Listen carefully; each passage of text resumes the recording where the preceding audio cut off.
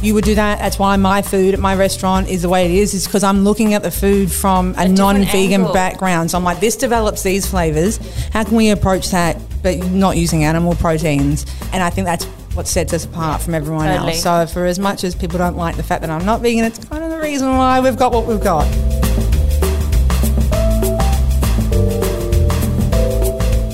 My guest today is Shannon Martinez, chef and owner of Smith & Daughters and Smith & Deli, and executive chef of Lona Misa restaurant based off the international boutique hotel chain Ovala Hotels.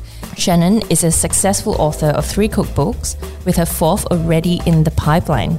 With a brand new venue underway, combining a dining space, production kitchen, specialty grocery store, deli, and a restaurant all under one roof, Shannon's new venue will be one of the largest vegan hubs in the world. Shannon has done all this whilst fighting cancer over the last 18 months. There is no doubt Shannon is unstoppable and an absolute wizard in the kitchen, with her mission to change the way the world perceives plant-based dining. I'm equally excited as I am curious to find out about Shannon's journey.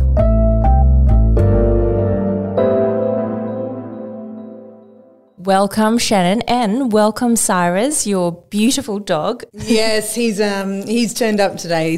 Obviously with lockdown, he gets a little bit weird when I leave the house because he's not used to me being gone. So I'm sort of trying to train him to just, be my little right-hand man, really. Why not? He's beautiful. He's very well behaved. He's a good boy. Yeah, and hopefully we hear a little buck later. If you're lucky. He's looking pretty sleepy right now. He needs some treats. That's right. Now, Shannon, I've only met you once, but obviously know a lot of you and know a lot about you. We have a lot of mutual friends, a couple that are very close to me, Anthony Famier and Stephen Howard, to name a couple. And everyone I know that have met you or know you have a lot of amazing things to say about you. So, oh, how nice is that? It's amazing. They obviously haven't been around me for too long. I guess we'll find out. So I'm really honoured to be able to have this chat with you, and I'm really very appreciative of you taking your time out and coming down. Thanks for inviting me. Absolutely, anytime. Nice. Tell me about your journey. Where did this passion for food come from, but also changing from music to food? Yeah, well, definitely music was number one, and I think that was mostly because my mother put an instrument in my hands at a very young age. So I guess I just sort of took off on that trajectory, and then I do love it, and I still love it, and I do miss not doing music. And, it's unfortunate that the big nights for bands are also the big nights for restaurants. Yeah. So if I was to start another band, which I always kind of think about, I'm like, imagine maybe I should just get all my chef friends that 100%. Play instruments and do some sick gig. Oh my God, how cool Wouldn't that be? Wouldn't that be good? I mean, I know there's enough of us that play instruments, and it'd be an excuse for us all to get together after work and have a couple. Lock-in session. That's right, exactly. Have a good lock-in. Yeah. That would be awesome. So I did music, and then food actually came in pretty early. My family half my family is Spanish, and my grandmother is from Spain, and my father was also born there. And the food scene from that side obviously was embedded in you. Oh, yeah, like it's in your blood. It is. Yeah. I think this is obviously people with immigrant parents. I think food plays a really integral role in our family lifestyles. Compared to my Australian side of the family, it was like night and day. Really, like food was never really the centerpiece. Like it always featured, obviously, because we needed to eat, but it wasn't like the proud place on the table. It was just we've got food because we need to eat. Whereas on the Spanish side, it was always a thing, and never enough food, so I really loved it for that reason. I think it's the same. Like I think most ethnic cultures, like even me, I'm a Malaysian background, like everything revolves around food. I think that's our national sport. Like right? Eating is the national sport. Like you talk about food all the time. You talk about food even when you're eating, you're cooking, you're like It's like 24/7. Of course. And I love it though. All the conversation revolves around the dinner table. Yep. Which is amazing. Exactly. Everything's celebrated by food. Yeah. Every festival's surrounded by food. It's just, that's how Any excuse really. Any excuse. I mean, do we really need one? Probably not. No, sorry, I'm just going to move this microphone. Not. Yep. That's better. So you obviously had that innate passion for food, cooking. You were in the kitchen with your mum and dad, learning.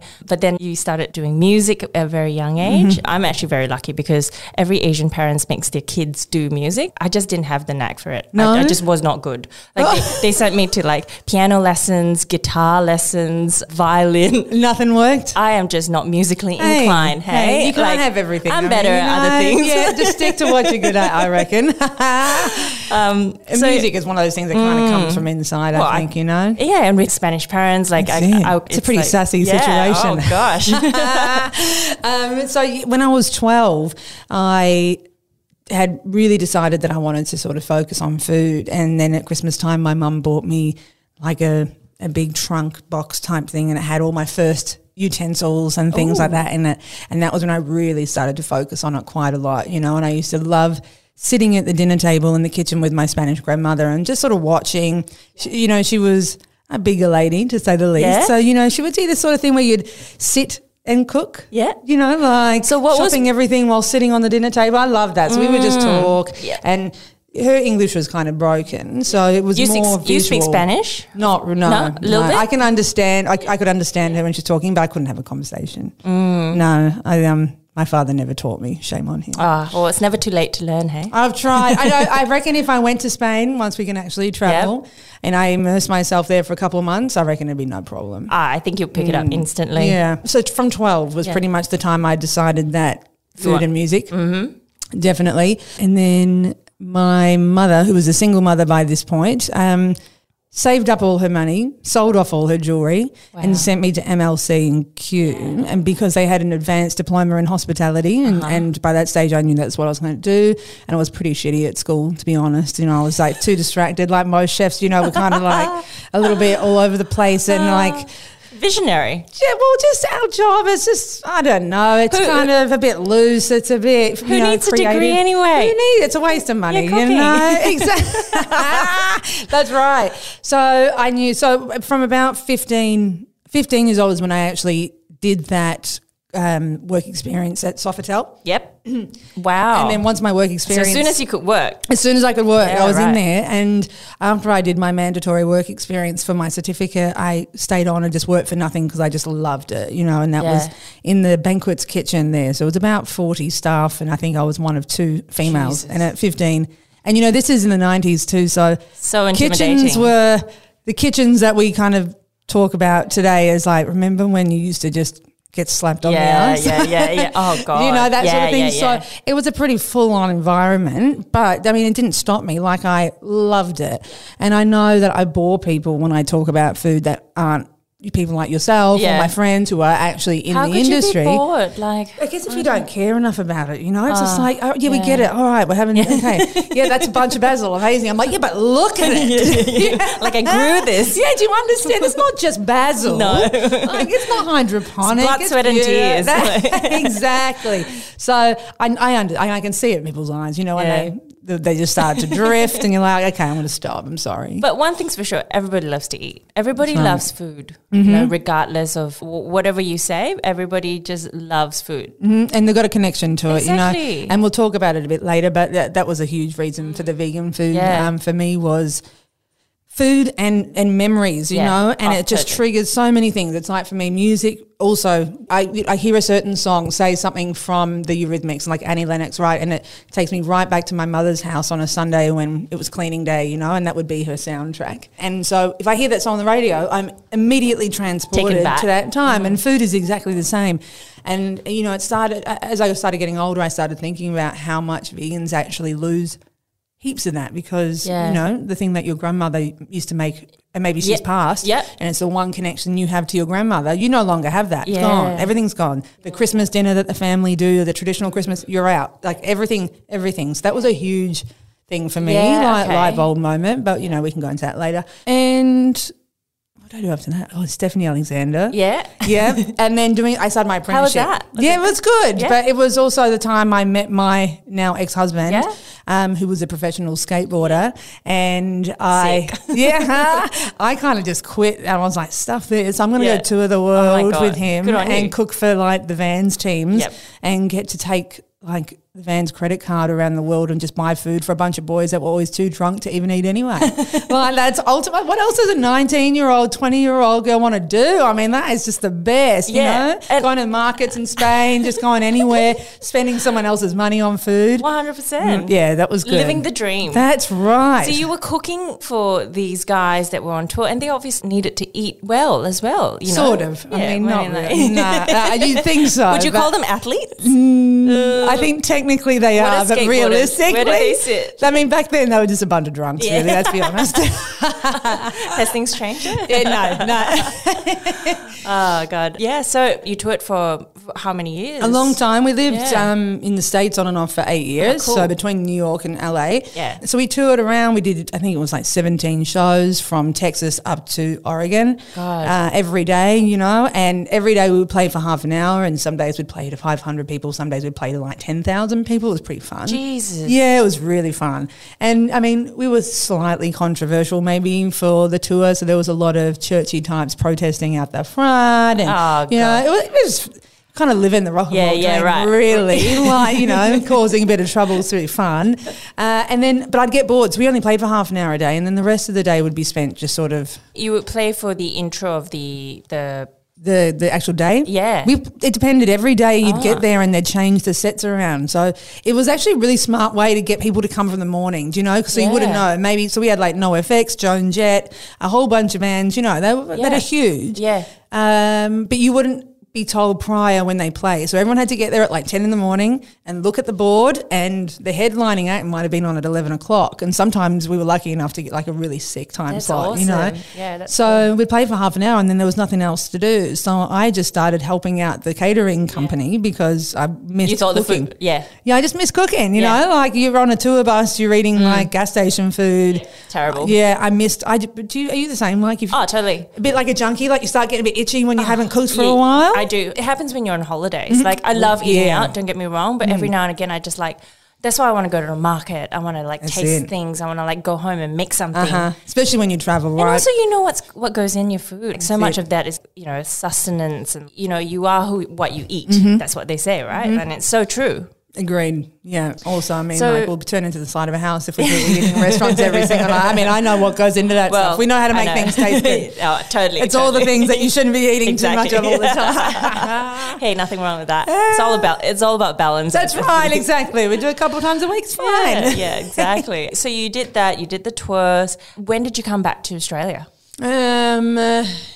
Mid 'Cause you 2000. You opened 2014. You opened Smith and Daughters. So when you came back, was that when you started? No, I came back in about mid 2000, and that's when I started working at the East Brunswick Club, and that's where the whole vegan story started taking shape. Yeah. You So know, you did the vegan Parma. Yeah, that was it. That How was that? Like, you know, I guess that's also one of like your turning points where you kind of realize like, hey, That there's was a queue it. out the front. That was the You know? moment. Was that the moment? That was literally the moment that has put me to where I am right.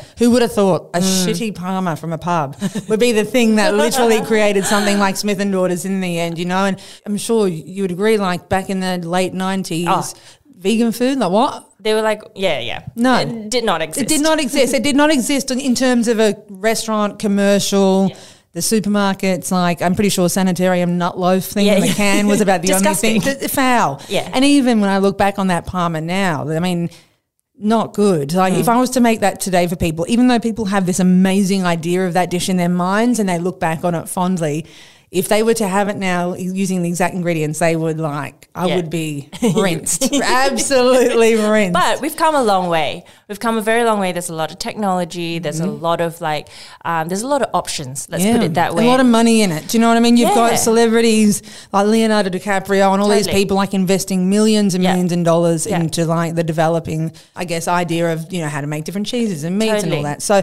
it's like an insanely huge growing market. And it's like education. It's all, I think like veganism is all about education, That's educating right. people that, hey, like, you know, vegan food can actually taste bloody good. Damn straight. You know, you don't have to eat your fake chicken or like, you know, that processed crap. Like, Yeah. you can actually Or make, just a bowl of lentils. Like Exactly. you don't have to eat that No. either, you know. you can inject so much flavor. Totally. And I think that's been the main thing for me. And, you know, I get a lot of negative feedback, I guess, backlash, or online Right. comments, everything. about the fact that I'm not vegan myself and I do vegan haters food. gonna hate. I mean, always. It doesn't matter what I do, right? But I think those people aren't understanding why I do what I do, and I'm not.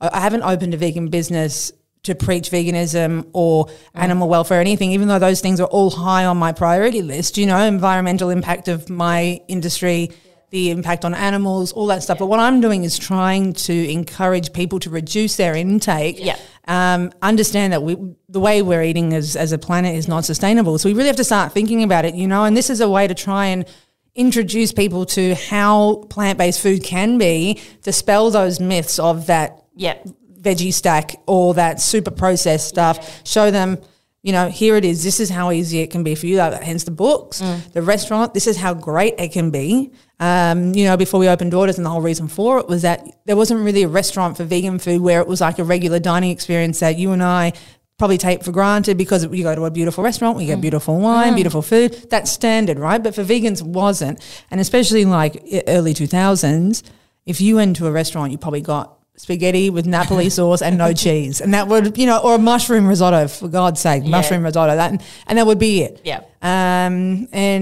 I really just wanted to tear that down a little bit. I mean, of course, I cater to vegans because I'm a vegan restaurant, but my main focus has been for people like myself. I'm sure it's probably yourself too, who are very aware of what we eat, the impact it has on the planet.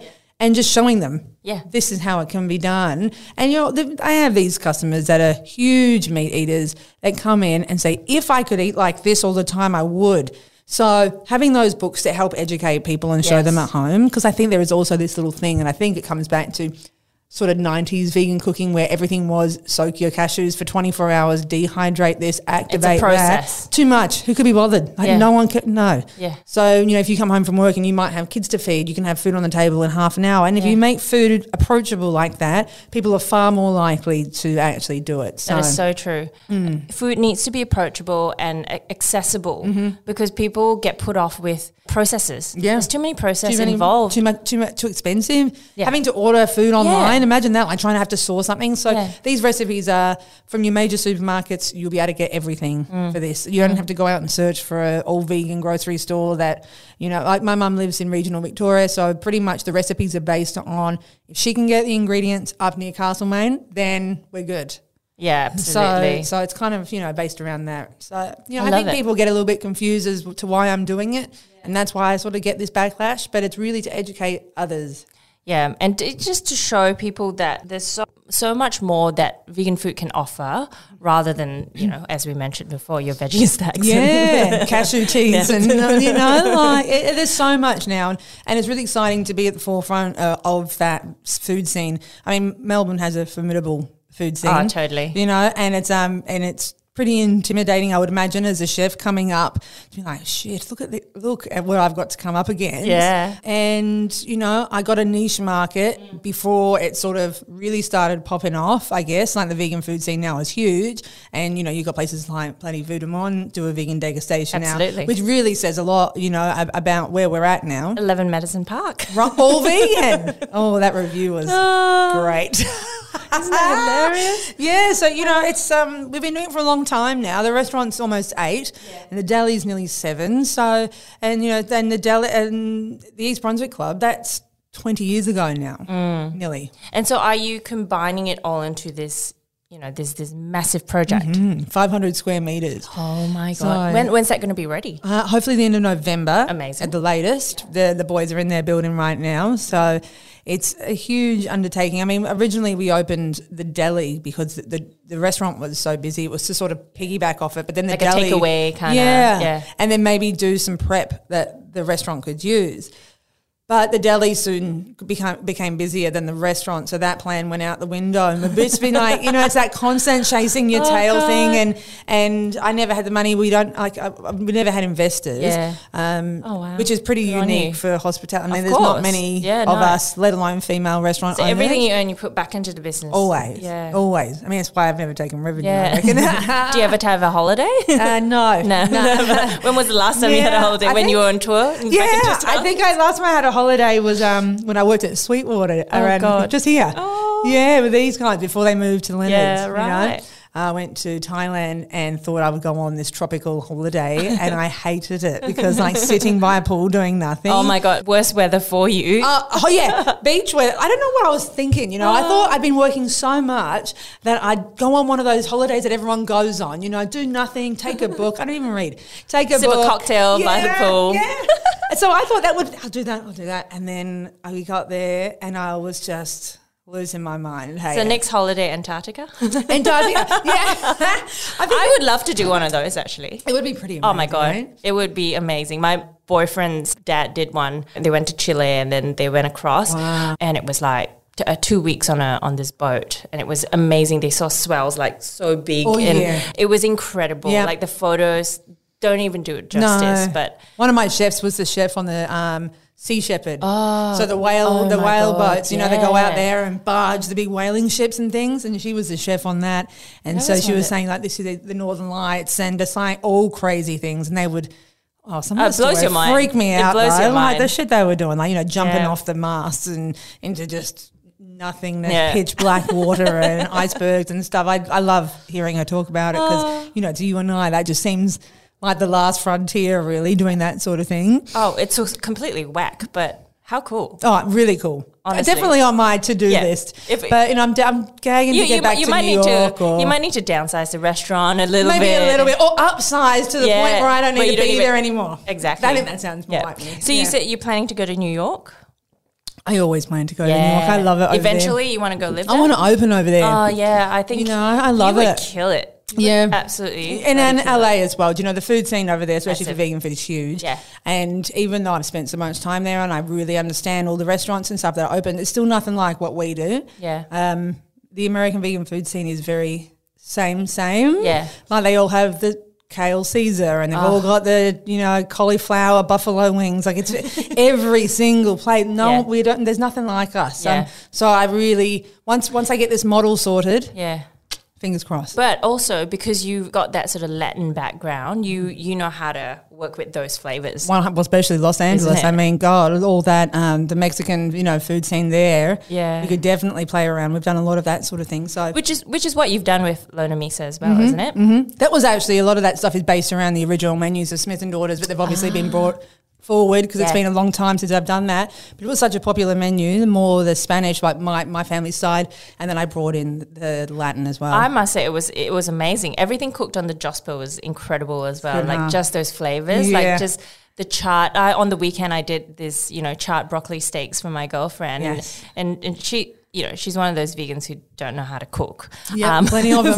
There's a lot. And as soon as, so she comes over and she'll be like tasting the food. She goes, how did you do this? I'm like, babe, there's so many options out there. And I said, I don't know, maybe it's because I'm not vegan. I don't know, maybe. I think it has a lot to do I think with it has it. a lot to play with it. You're using your brain differently, eh? Yeah, and you're like, I know how good that tastes, so I'm going to try and make it that good, but using different ingredients. That's right. That's exactly how it is. If you cook meat, then, you're most likely used to cooking over fire of some description. Yeah. Vegans tend to not do that so much. I mean, they probably put like a vegan sausage on a gas barbecue, but it's not a part of the food scene. It's not really part of the culture in terms of vegan food. So I think that's why you would do that. That's why my food at my restaurant is the way it is because I'm looking at the food from a different non-vegan angle. background. So I'm like, this develops these flavors. Yeah. How can we approach that but not using animal proteins?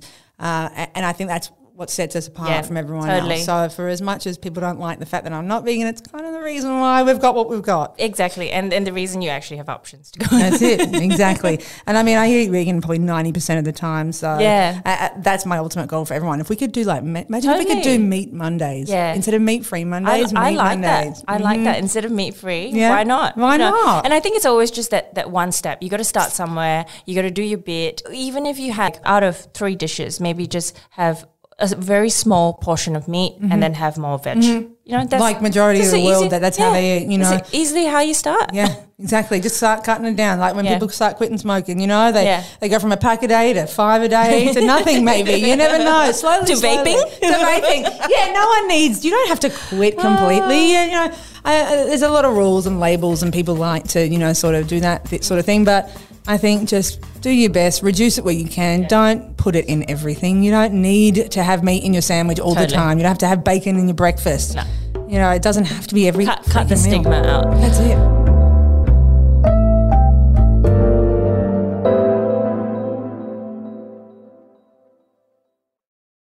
When you create your menus, what drives, what sort of inspiration is it more lending towards you wanting to do your bit for the world? Is it more towards like memories? Is it more towards like, you get excited when you see seasonal produce? All of the above, actually. Yeah. The menus are very different. What I love about having the deli and the restaurant is I get to go from one extreme to another. Yeah. The deli is heavily focused on memory. So, the deli, well, now we'll finally have seating, which is really exciting. We've never had that before. So we're having it's sort of set up and I don't really know how else to describe it. It's like an old school cafeteria. Yeah. Or like how when you see those prison TV shows and when they line up and they get the tray and they slide it across and someone hands them food, that's the setup for the new deli, right? Okay. So it's... Oh, I love that. Yeah, so there's we got these pieces of equipment in which I actually am inspired from a place I used to eat at in Brooklyn, and it's something that is... What's that called? What's the place called? It's not there anymore. It's shut in 2016. And so I was trying to find this piece of equipment. The place was called St. Peter's 1969. Yeah. It was actually an old butcher shop that got turned into this beautiful restaurant, but they kind of kept the interior a bit. But they had this piece of equipment that was built into the bench, and it's like a big heated element, I guess similar to an induction top, but huge. Oh, yeah. Massive. Okay. And they had beautiful pots full of whatever every day, and they had a rotisserie behind it, so you could go in for like a Sunday roast sort of vibe, nice. or whatever there was. So I loved that, right? And so I'm basing the whole place on that idea. So since they've shut down, they've actually come out with this cold version. So you'll go across, you'll ask for a deli plate, and you'll have either a regular or large. And every day we're going to have different dishes on, whether that be a stroganoff or lasagnas, and there'll be heaps to choose from. And then all the sides, mashed potatoes, braised greens, say sauteed asparagus, whatever's good. It's all seasonal, all beautiful. Yeah. Then there'll be a huge larder section, so all your colds. This is breakfast, lunch and dinner. Yep. So the food will rotate. Then the desserts, and the desserts is based on Maya in the city when I was little, they used to have this food court there, and they used to have things like frog in the pond, chocolate mousse in a cup. I love that shit. Oh my God. That really campy kind of like. I just think it's so cute, and so we're doing frog in the pond. You best believe it. My staff aren't too impressed with it, but sometimes I got to put the foot down. You have to. And a frog in the pond is one of those times. It's going to be people. That's going to be your biggest seller. It always is. Frog in a pond it is. Exactly. I'm not sure if kids under the age of 30 would actually know what they are. But to me, I have very fond memories of that one, So things like that. And that food is all very much like memory home style. Memory. So you're not only educating people about vegan food, but you're also educating people about, hey, remember this? Remember this one? Yeah, that's what your right. mum made, your grandmother made. And I think, because the deli is going to be targeted for people, for like an extension of their apartments, I guess. And as we go on, apartment kitchens get smaller and smaller, and people are now living single for longer, living without kids for longer, and they're not cooking at home as much. So especially with COVID, I just think... Also, I find like options, like takeaway options often aren't great. No, they're not. No. Not healthy a lot of the time too. No, and I often, if I was to order takeaway, I have been over COVID purely because I want to support my mates in the business. But a lot of the cheap takeaway from down the street, they're terrible. It's not good. It's actually terrible. Yeah, and also it's like, do you really want to eat fish and chips? Yeah. Capricciosa pizza, and bloody burgers every night. Like there really isn't much. Yeah, more it's all carby and like all carby and just like processed stuff. Which obviously with this that would be amazing. Exactly. So it kind of reminds me of like Ottolenghi style. True. I haven't been there, but I've seen the photos. But like hot and all the beautiful stuff. Yeah, we'll have cold. I love that. Yeah, me too. And just right, real. Yeah. So it will be an extension of your kitchen. Like grandma's downstairs cooking for you, and you can pop in anytime. And we're going to make it really cheap. So the deli plate's going to be $20. Yep. So I think that's really affordable. Oh, 100%. It's very affordable. Yeah, and we've got local winemakers and breweries. So we're going to have one red, one white, one beer, just the same as you would probably in your fridge. Yeah. Keep it simple. Keep it real simple. That's going to be like $7 across the board. We've got Strange Love soda coming in. they're putting like a soda machine. So there'll be like 4 seasonal like soda flavours rotating all the time. And then you just take your tray and you sit yourself down. Yeah. Like you would at Macca's or something. And then once you're done, you take your tray up to the bin and you put the rubbish in the bin and put your tray up. Yeah. Because so you can come, straight from the gym. Yep. You don't have to feel like you need to get dressed up. That's what the restaurant next door is for. Yeah. So you want more of a dining experience, you go there. You want this to just be like on your way home, you come there, and we'll have beautiful produce for sale, amazing groceries. We've still got our deli cabinet, still got the pastry section, all the coffee, bottle shop, homewares, all that stuff is still happening. You're doing it all, girlfriend. Yeah. It's been a bit busy, wow. but, it makes me feel like I'm living again after what I've just dealt with last year. So it makes me feel like I got my spark back a bit. Yeah, absolutely. Good on you. Let's, whilst we're talking about what happened last year, if you don't mind, let's go into that. And how did you find out? What was that moment? And then how you coped with it, how you handled it, and whilst juggling the restaurant, of course. Timing, I don't know. It was kind of good. Was it good or bad? It was good. It's also locked down. Yeah. It was the quietest we've ever been. Yeah. So it was actually kind of convenient. in hindsight. If you had to. If I had to, this was the time to get it. Yeah, for sure. So I went to the doctor for just a big checkup, and I've got breast cancer in the family. So just did she did like the physical checks, found a lump. They weren't really too concerned at the time because it sort of felt like the sort of lump that wasn't really to be worried about. But she's like, let's just be 100% sure. Yeah. Fortunately, it turned out to be triple negative breast cancer, and the lump was about 2.5 centimetres. Oh, okay. So decent size. And then it was like from the time we found out to the time treatment started happening was very quick. Oh, yeah. Okay. Very, very quick. So you caught it at the right moment. Oh, yeah. Yeah. Triple negative breast cancer is a tricky one too because it's not a hormone-based one, so it's actually really hard to treat. So a lot of the regular breast cancer treatments don't work for it. Yep. So I got put on a trial for immunotherapy and ended up having 24 rounds of chemo and immunotherapy and then surgery. 24 hours? Rounds. Mm-hmm. How long is one round? There's a lot of dicking around in hospitals, unfortunately. So usually, the infusion, whole day, really? Yeah, by the time you get in there, get home, it's the whole day. But, the infusions themselves, a couple of hours. I got a port put in, where they plug you in at the chest to save them trying to jab at your veins the whole time. Sorry, that's gross. No, that's just life. Part of it. Yeah, it's just part of it. And in surgery, I was really lucky that the immunotherapy was successful enough to reduce the tumour completely. Didn't have to have a mastectomy, which was awesome. Just had a lumpectomy, which kind of gave me a little bit of a boob lift on one side. Yeah. Not too bad. I have to go get the other one sorted out. you need to have even, right? That's right, exactly. Now I'm like, I'm kind of like a C cup on this side now. I love that. Yeah. See, there's always positives. Always. Well, at first when I thought I was going to have to mastectomy, I'm like, well, at least my tax-paying dollars are finally going to give me something I really want. I love the way you approach things. It's amazing. You have to. It's just positive. I can't. It's just positive. Yeah, I've got too much shit to do. I can't dwell on stuff. I've got to try and find You got to move on. Yeah, 100%. Yeah. It is what it is. Being upset about it's not going to stop me from obviously I had one freak out night where I was put on some medication and I hadn't, it's before the chemo and that started, and I decided to have drinks and I didn't even bother reading the label on the box. And it was... Oh, God. My poor friend. It was an emotional night because obviously the mixture of the pills I was on and then copious amounts of wine for me just trying to have a girls' night and just decompress about the fact that I had cancer turned into and then I'll lose my eyelashes. And it was all about my eyelashes, Oh, my God. Yeah, just because I had spectacular eyelashes, can I say. There's not many things on my body I'm proud of in terms of my features, but my eyelashes were spectacular and they all dropped out, No. And I remember I'd read a blog or something and someone mentioned that and I hadn't thought about that at the time. My hair losing my hair, that didn't bother me really that much because my hair was pretty shit anyway. But my eyelashes, and as soon as I read that, I was like...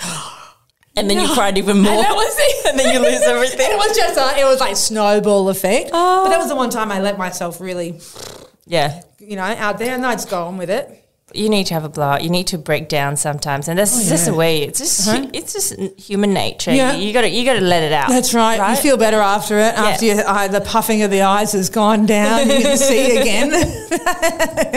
So did that surgery. There was still some cancer in there after the surgery, so they put me on 4 more rounds of this brutal chemo they call the Red Devil. made me lose my hair again. So did you do the immunotherapy and the chemotherapy at the same Together, time? yeah. Wow. So it was like a double whammy. Yeah, it was 2 different types of chemo and one immunotherapy. Those days were pretty long because it was like 3 week cycles. So the first week of every 3 weeks was the double, like the immuno and the chemo, and then the next week was just chemo and then just chemo and then back to the triple. Yeah. The triple threat. Yeah. You know, and that went on for however long, and then there was a little bit left, so they went in with the big guns. That shit was terrible. Like I actually was doing pretty good with the other stuff. Yep, until you got to the 4 rounds of that. Yeah, that's when I couldn't taste anything anymore. Oh, shit. So did you lose your... Completely lost my sense of taste. What were you eating? Like, I didn't even care. You didn't care? No. Or whatever? Yeah, nothing. I didn't. You don't feel like eating. I'd eat because I would have to. That probably hits home the most.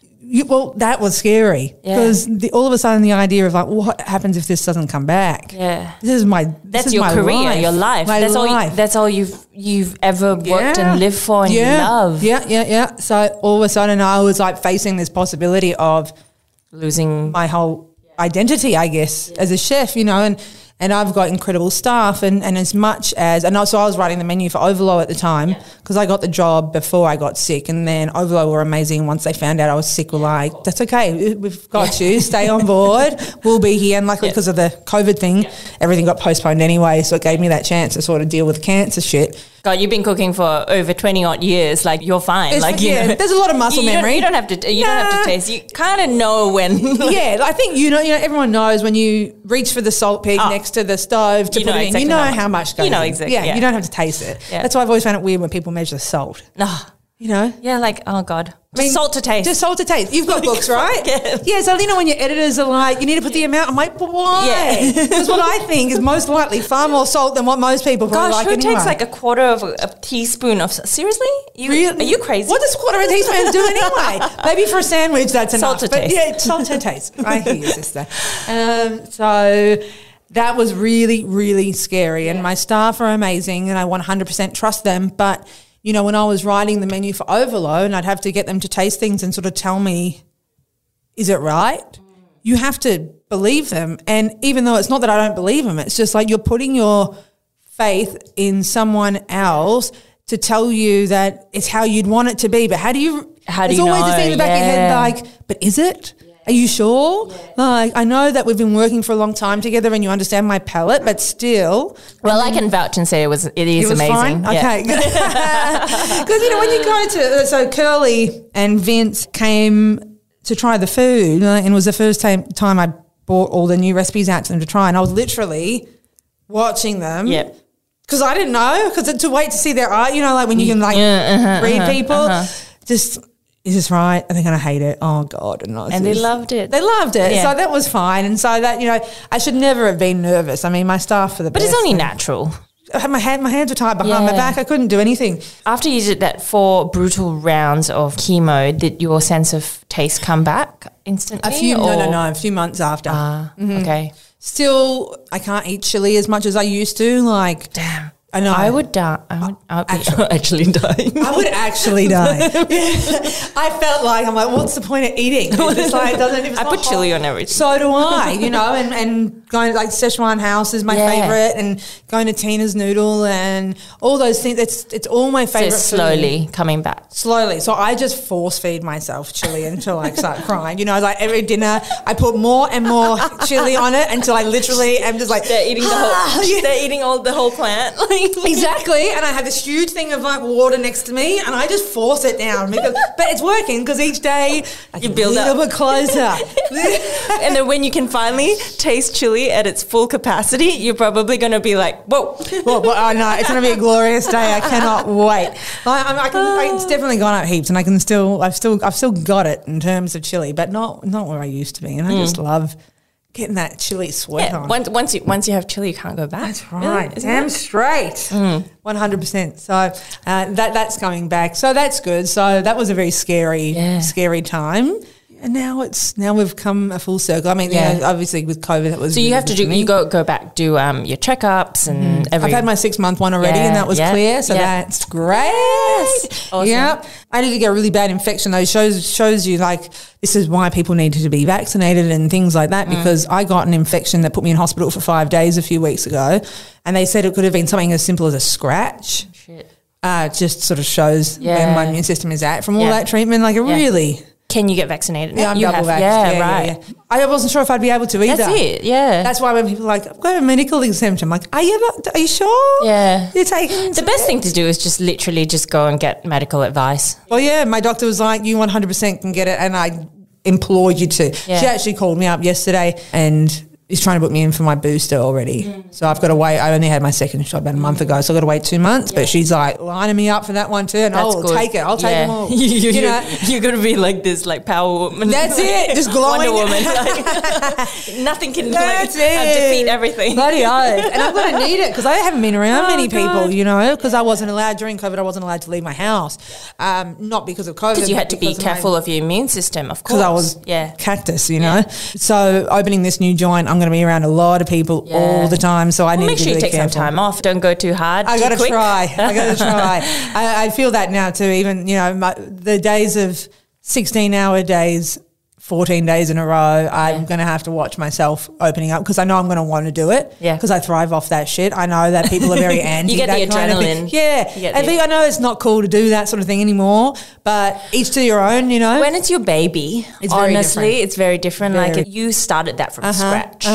You know, that's right. You worked for that. And I want to be there. You worked for it. I'm not asking anyone else to do it for me, but that's how I want to be, and I want to see her just like. Exactly. And there's nothing better than, like, you know, if you want the job done, you have to do it yourself. Really. It's true. Yeah. At the end of the day. Yeah. Unless you have someone that you can trust or a clone. Yeah. Well, I do have a lot of team I can trust, but I would never put them in that position. Yeah. But I just love, I mean, my head chef is a bit nuts like that too. He's like, we'll he's a sicko like you. Yeah, a little bit actually. He's he used to be Monty's sous chef at Icebergs, and then he came into Melbourne, and he definitely has mentality, like the old school sort of mentality of work until you drop. And we're both trying to teach ourselves to be better at it. I'm actually better at it than he is. Like he's worse. Like I have to ban him sometimes. Like no, stop. Yeah, because he just wants to. And I get it because he loves it. You know, we love what we do.